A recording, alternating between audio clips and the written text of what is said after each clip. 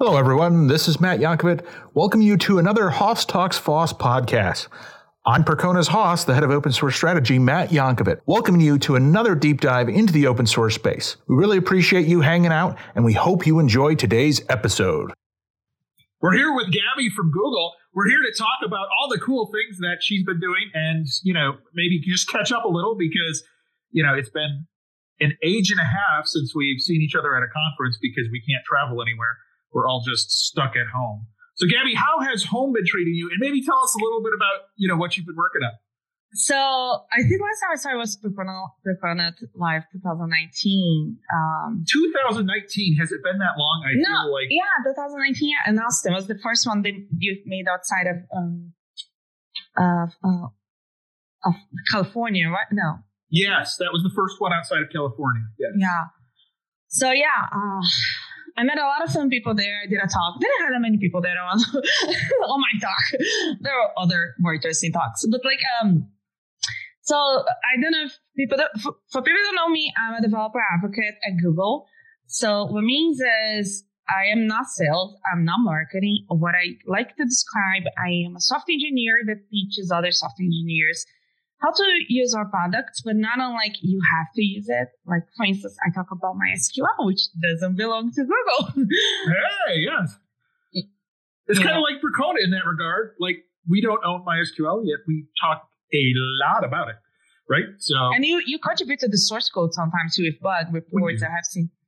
Oh, yes. We do a lot of contributions. We also have our own versions, but yes. Yeah, I know. I do open some bugs, and I think there's one still open though. But whatever. There's one open with us. There's a bug open at Percona or with MySQL. MySQL. I open it's 14. Okay, well, and in fact, actually version 5.7 too. 5.7. Oh, well, that's 5.7 and 8. Yesterday's news. No, both. Yeah. Oh, both.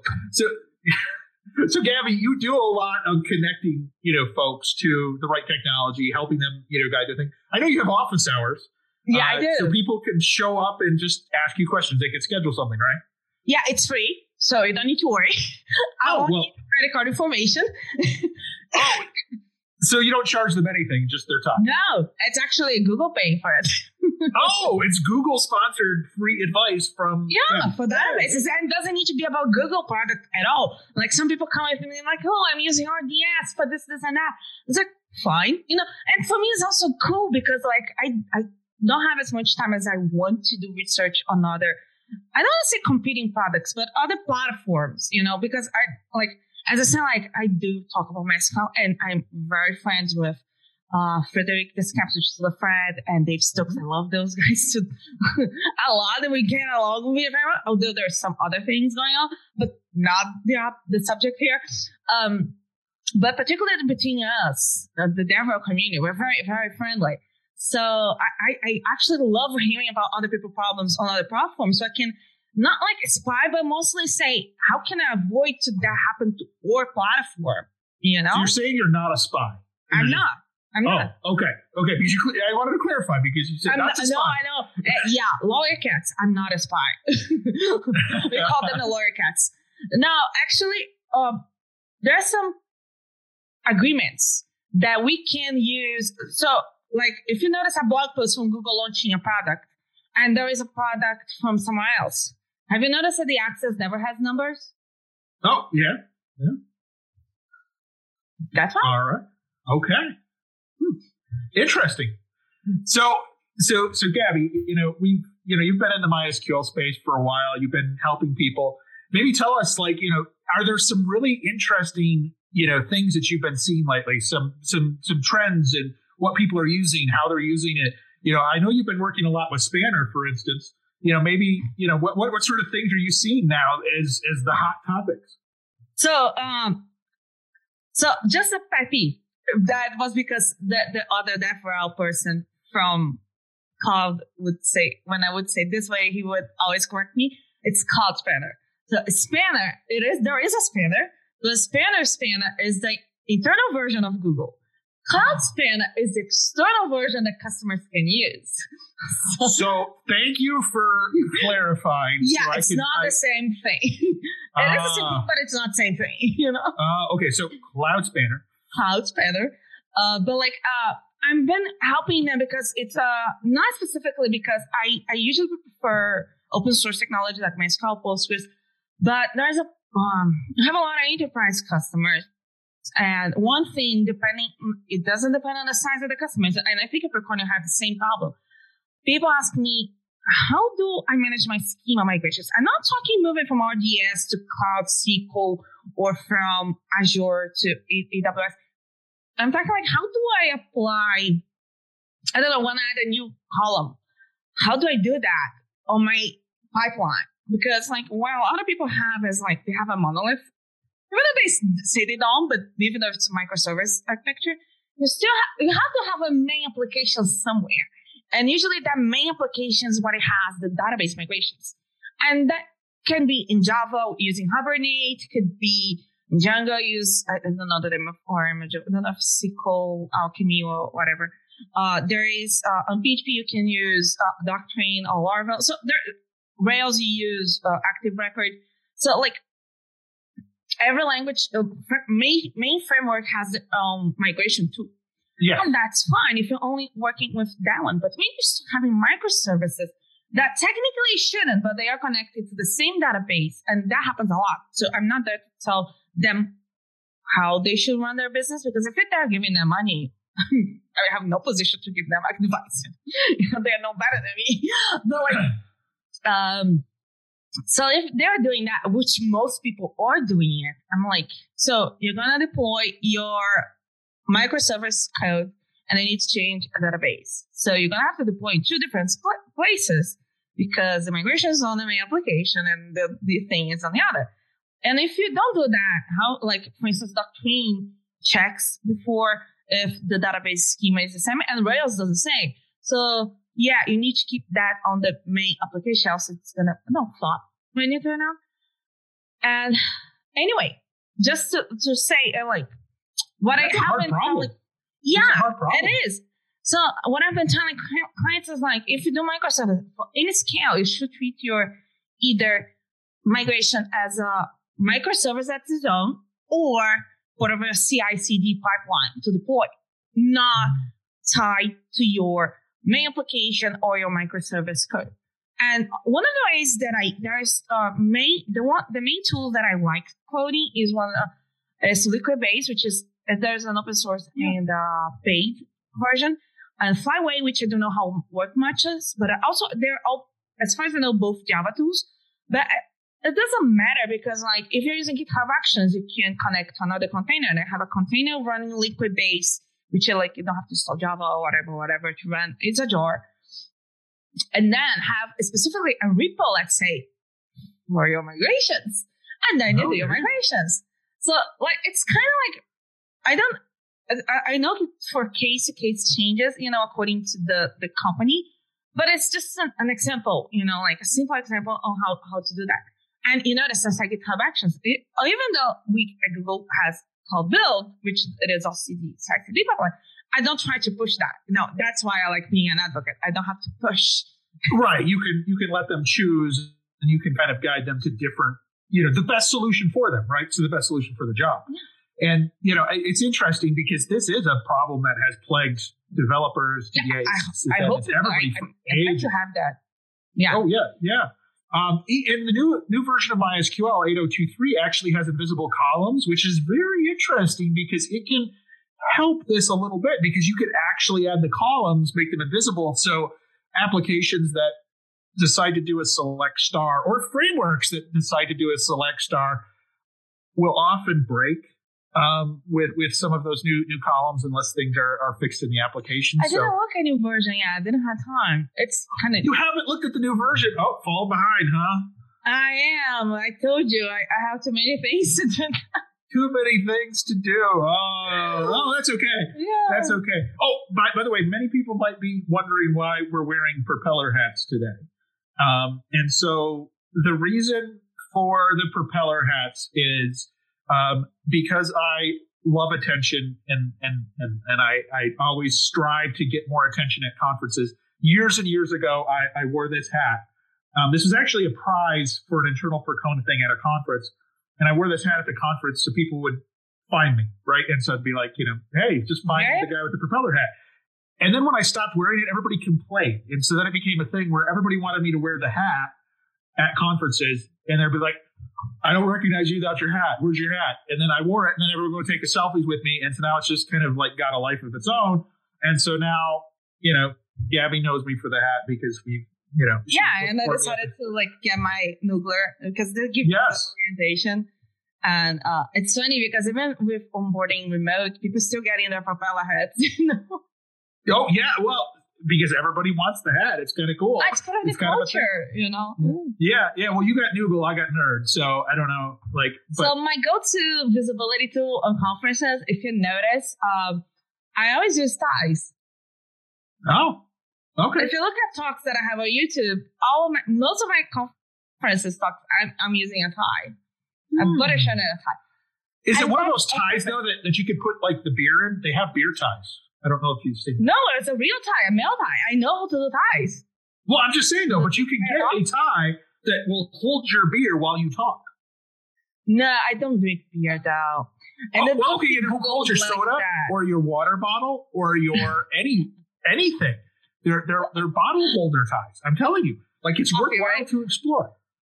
Well, we live in the U.S., so you could put a flask on, Could put a flask. There's all kinds of things. I'm just saying, it's a universe. It's not only a tie, it's also a beverage holder, which is kind of cool. I haven't seen yet. Oh, gosh. No, but it became because unfortunately, brains work weird ways. And I would still do makeup and stuff like that. And it was a fitted shirt, not different like this one. It's like lumberjack shirt. But I use a tie because it would actually make people will think I would know more. It's the bias, unconscious bias. Oh, like she's dressing more masculine, so she probably knows more. And that works. Really? Wow, that's crazy that would be something you'd have to do. Some conferences where I didn't wear the tie. I got a lot of actuallys, and even people interrupting me when mid-talk. Yes. Oh, when I'm on stage, people would interrupt me. That's horrible. That's horrible. And when I wear the tie, people always would comment, "Oh, that's a nice tie." And sometimes I would match the color scheme with my presentation, just to make a bit of fun. But people never actually me when I was with the tie. They would ask questions and stuff, but it was more respectful. So it may be causation or correlation thing, but it's too much of a coincidence, to ignore. No, that's horrible that you'd have to wear a tie to get some sort of respect. I mean, that's just. It's the unconscious bias, I know. Well, just realize that I will question you whether you have a tie on or not, just because. That's the way that I am. I am an equal opportunity complainer. So just FYI. Oh yeah, I remember when I went to PHP UK once. I lived in UK and never thought that would be doing that or anything. And Morgan Tucker was still working at Oracle, and he was a developer visualizer. And at that time, 5.7 was still the main version, and it pissed me off that the Oracle documentation at the time for descending columns, it didn't exist on 5.7. So I had a problem with, for me it was a big database at the time, it has 12 million rows, and we needed to order by date to descending. And even though the syntax allowed to be descending, it took me days to realize it wasn't doing the same. It wasn't working right. No. And then I read the documentation and I was like, oh, and a lot of my talk was saying this. Sorry, my dog is barking on that. That's okay. It would say, although the desk is acceptable syntax, it's not implemented yet. I was like, seriously? And then I just asked Morgan, I was like, dude, when are you going to implement this? I need this. And did he get it for you specifically? I don't think so. I think it was already coming and he couldn't say anything. But I put it on my talks. I finally have the same index, and people don't get it how big of that thing was for me. Well, it's those little things, though, right? Like, it's the little things that matter, and when they don't work right, they're just annoying, right? They just like, I'm so annoyed. I'm like, why is it like if it doesn't work, why don't I get a winning? You know? Well, so Morgan's at TiDB now. Again, he came back. I'm not sure. Yeah, he is. I actually just did a recording with him a week ago, and so that'll be coming out shortly as well. So, but I didn't know to give him grief on that, and so next time I talk to him, I'll make sure that I'll bring up. He said he doesn't remember that I did that because he probably was harassed for a lot of people. Okay. I talked to him after when I joined Google. I was like, I'm so sorry that I harassed you in a conference. He's like, I don't recall. It was like, fine. Yeah. Well, so Peter used to harass me during my sessions. Just so you know, really? like, oh yes, like, yeah, he was very bad. Like he was. I would be up there and I'd be like, so if you look at this benchmark here, and he's like, your benchmark's wrong. And it's like, no, but I didn't do like that. I was in it when he finished his talk. I was like, so why did this happen? So you waited till the question and answer. So that was better. After he finished everything, I'm not like, hey, I don't like the. Well, as I said, a lot of people love doing well actually, and I don't like when people do that to me, so I don't do that to people. So when I have an honest question that I disagree with the person, I actually take them aside. It's like, what question? And yes, etiquette. Yeah. No. So you know, you coming into the DevRel role, you spoke a lot before joining Google, but you know, how did you get into the DevRel role specifically? Well, I would like to say it was organic. It wasn't. So it was like I was living in Brazil at the time. My English was way worse, and you'll see that I have a lot of grammar errors, pronunciation errors because I learned English on my own. So, well hold on. I was born in the U.S. and have spoken English for all my life, and I have more grammar errors than probably anyone else I know. So don't feel bad. Like I'm just saying, like I'm horrible at spelling and grammar. That's not my thing. But anyways, continue on. So I learned English on my own, and I want to, as being the token woman in most companies, I was like, I noticed how the Brazilian society is, and I was like, I don't want to work here anymore. I want to get out. So then I started thinking how people can actually hire me, actually want to hire me. And I thought, they don't know me. Why they would hire me? They don't know me. So I started applying to conferences to speak at about software engineering database, which I was doing. I wasn't a data engineer at the time, but I mostly worked with databases. So I was like, what do I use? PHP. What people are most using? MySQL. I even have a blog come out. I used to hate MySQL. So I was like, okay. It's for the greater good. I can talk about it. You know? But my objective was how to help developers do better with the database, because people have a lot of assumptions, and most of the times they're wrong because they think SQL is easy. The ORM is going to do all their job that they need, and they don't need a DBA or a data engineer to help them at all. And that's how I come from the developer side. And when I applied to Percona, I didn't get the job, by the way, because I didn't know operations much. I remember we talked. I was very nice to you. No, I'm not complaining about it. But that's usually what was biting me back, was the fact that I didn't have much operations experience, but much more developer experience. Yeah, and we're my fault. Yeah. No, it was your fault. No, your core business is a bit different from what I was doing. So makes sense. Yeah, I just wanted to make fun of you. So anyway, that's so mean. It was a thought process. So I decided people need to know me. I need to apply to conference. So I started blog posting more and applying to conference until someone decided, hey, that's an interesting topic here. But then there's a problem though. I live in Brazil. The conversion to Brazil to dollar, it's not good. So whatever you think, a lot of money is a low paying job is in the US.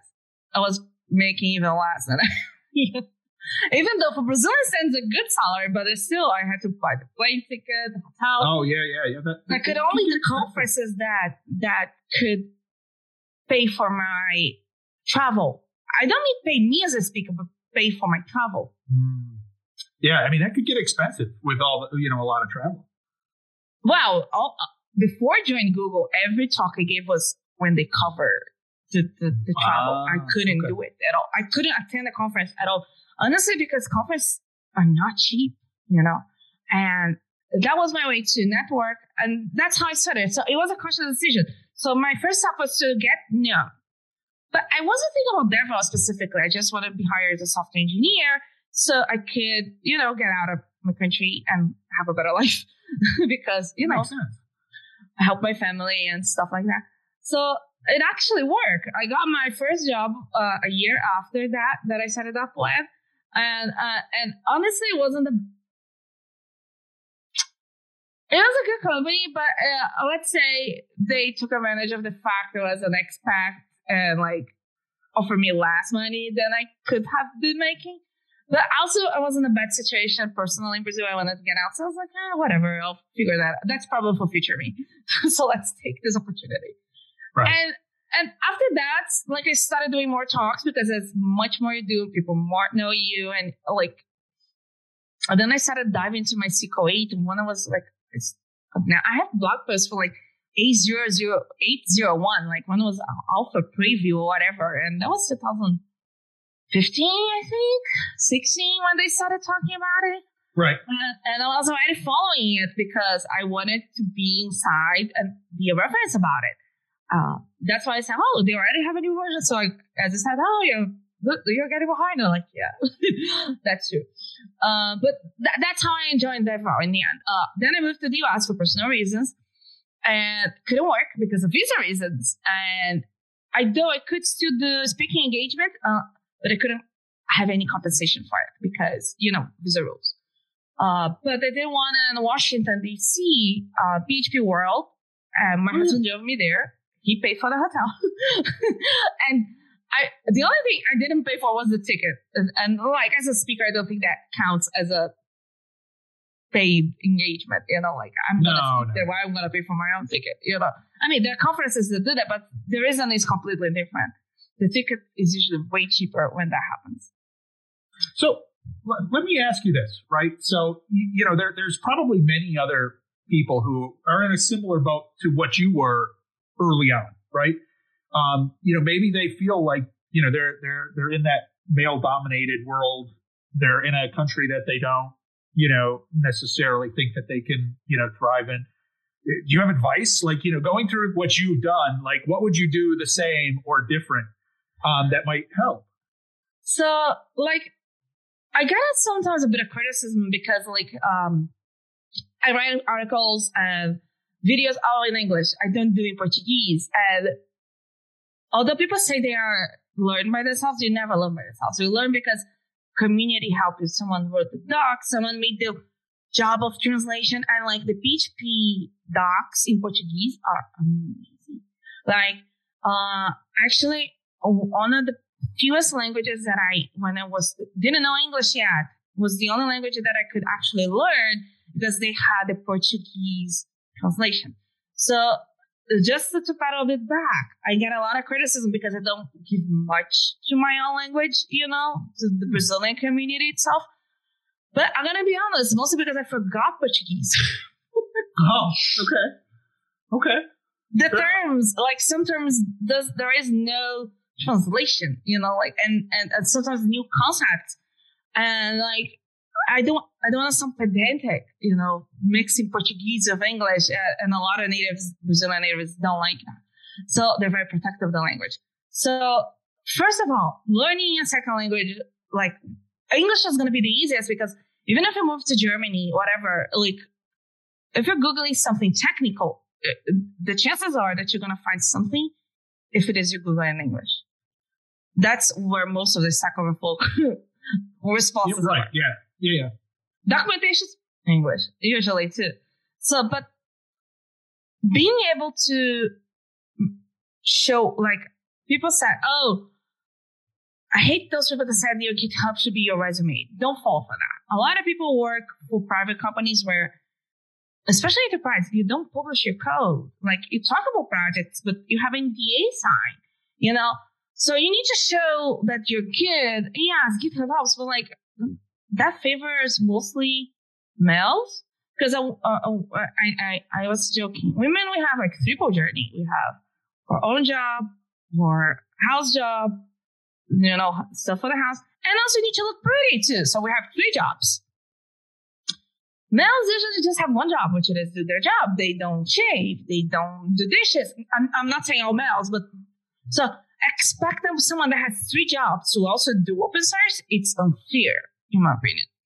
So like, it's not, unfortunately, you're going to have to get on the board to study on the weekend because, you don't have this same privilege as other people. Like I did all my talks on my spare time. I would do traveling on my vacation time, even though it was for a conference. So unfortunately, if you are an underrepresented group, not just women, like you will have to work double because we don't have the same starting point as other people. And that's something, unfortunately, depends a lot on the person's situation. So that doesn't have a rule. You're going to have to figure out what is your best cadence to reach a goal. So I would say, put up a long goal and then say, how do I get there? And start listing. Like my goal was, I want to get out of this country because they don't value my work. And so how did I get there? Oh, people need to hire me. For what they need to hire me? So like all the thought process to go, even it's a problem solving. So how do you get there? I'm not saying speaking at conferences is going to make you. Maybe just going on, if you have time, go to the GitHub documentation and people say, just contribute to open source. Yeah, a lot of open source projects are very, very, very close. Like it's a club. It's hard to get in.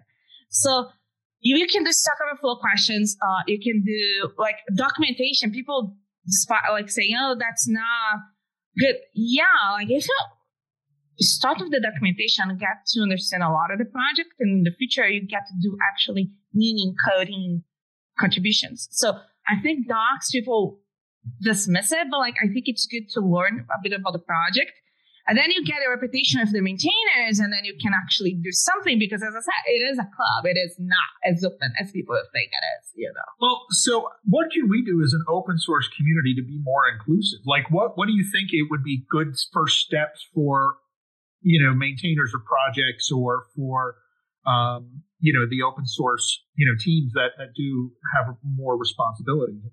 How do we open those clubs up? So it's a bit of a double sword, because I know a lot of open source maintainers and a lot of people that would like to come to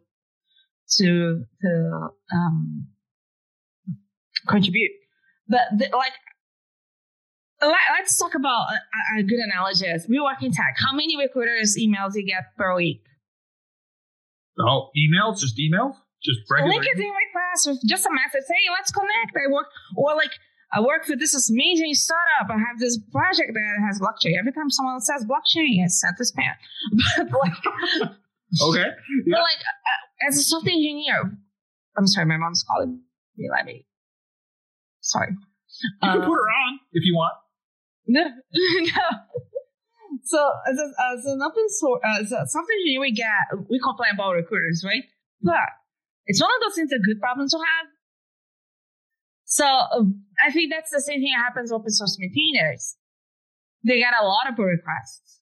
And honestly, sometimes they're not good pull requests. I understand that. But sometimes someone just being honest and trying to reach you.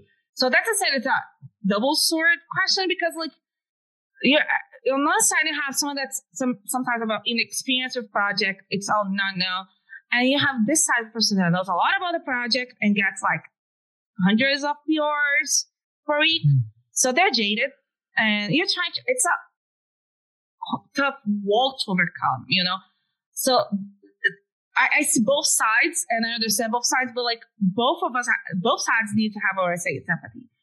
And that's what I like about that file. It's like we think about empathy at first. So even though you may be reviewing, it's hard and it's tiresome and it is energy consuming. And putting yourself in someone else's shoes, even though their code may be wrong, and honestly nitpicking, because just ask them, if it's just a lint problem, run yourself the lint and fix the PR, don't diminish someone else's work just because, oh, you use 2 spaces instead of 4, but like, seriously? Like, that's your main issue with the whole thing? Like, don't you have a lint on your project? Because if you don't have set up on your open source project a lint, that's why you're doing this in the first place, you know? So, and this is where, I think that, one of the things I've been thinking a lot about around trying to get more people, more diversity in the open source space, is really about mentorship. I mean, there's so many people who know how, things work. But you're right, like a lot of them are busy. I think that there needs to be a real concerted effort to dedicate time to helping people. And that doesn't necessarily just mean on code. It could be, you mentioned speaking and getting, speaking spots, like helping people polish their presentation skills or.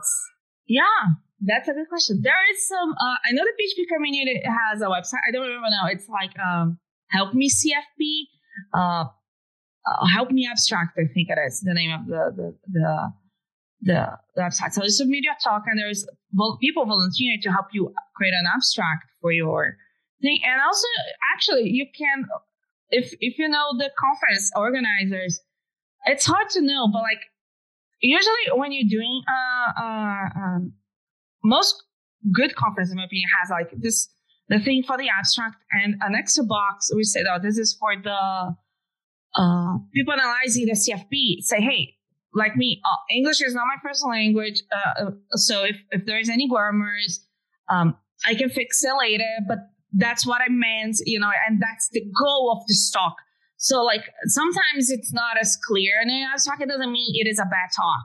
So maybe adding the extra field so people can explain a bit about more of the talk that you want to give, because abstract is to be like, let's say clickbait, So what you show as an abstract, it shouldn't be the only thing I think conferences organizers should be looking at, but also the intention. And that's why the extra box, it's good, And also say, hey, I know you have a lot of talks to look for, but this is my intention with this talk, and give a bit of background. Don't write an essay there. Just say like, this is my goal. And if it is not grammar perfectly, or if there's some wrong term, it's out of like lack of knowledge for the language or, that kind of thing. So people can actually put themselves in your shoes, because else they're going to just think like, oh, they don't know what they're talking about, And the problem is that we're so dismissive.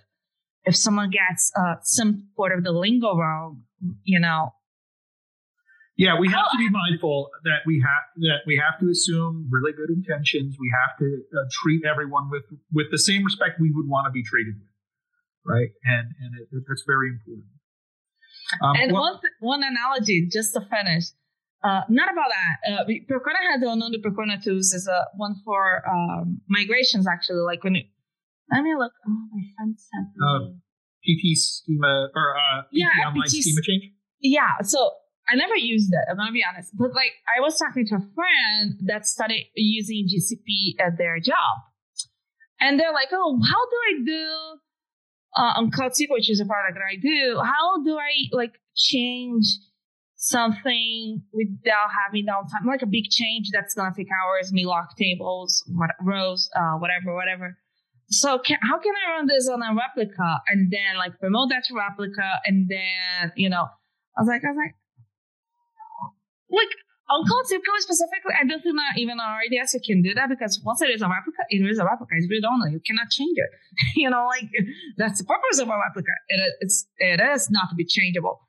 So you're gonna have to compromise it to them. Like and then I started giving some examples. Like you could, I don't know, create a new. You mentioned the new invisible columns. That's a good example on how to do that kind of thing. But like I didn't know about that. When I was talking to them. Well, it's new. It's brand new. It's brand new, but this advice, I also thought about relation database agnostic. Postgres or MySQL would be the same verb. And so like, if you're planning a column and you usually it's an online operation, so you won't have any problem with blocking rows. Of course, there's some specificities, like if it has a default value, so things change. But rule it out. If you're just opening a column, like, fine. But if you're like, you want to change the type of a column, that's a bit more tricky, because like, let's say your int is going to big int. And then like on Postgres, for instance, if you have a foreign key that's integer, but linking to a big end, actually accepted MySQL complaint. So like it depends a lot on the database. So let's say you want to increase for int to big end. It's going to be a locking row operation because it's going to have to change, copy the whole table, you know? So I was like, well, if it's not the primary key, let's say it's another column. You can create a new column, create a trigger, and I don't like triggers, I'll do triggers. And I went through a whole algorithm of how to do that. And then like, oh, that's PT. They told about the tool. And then I look at it like, oh, that's the whole algorithm. And I was like, damn, I'm good.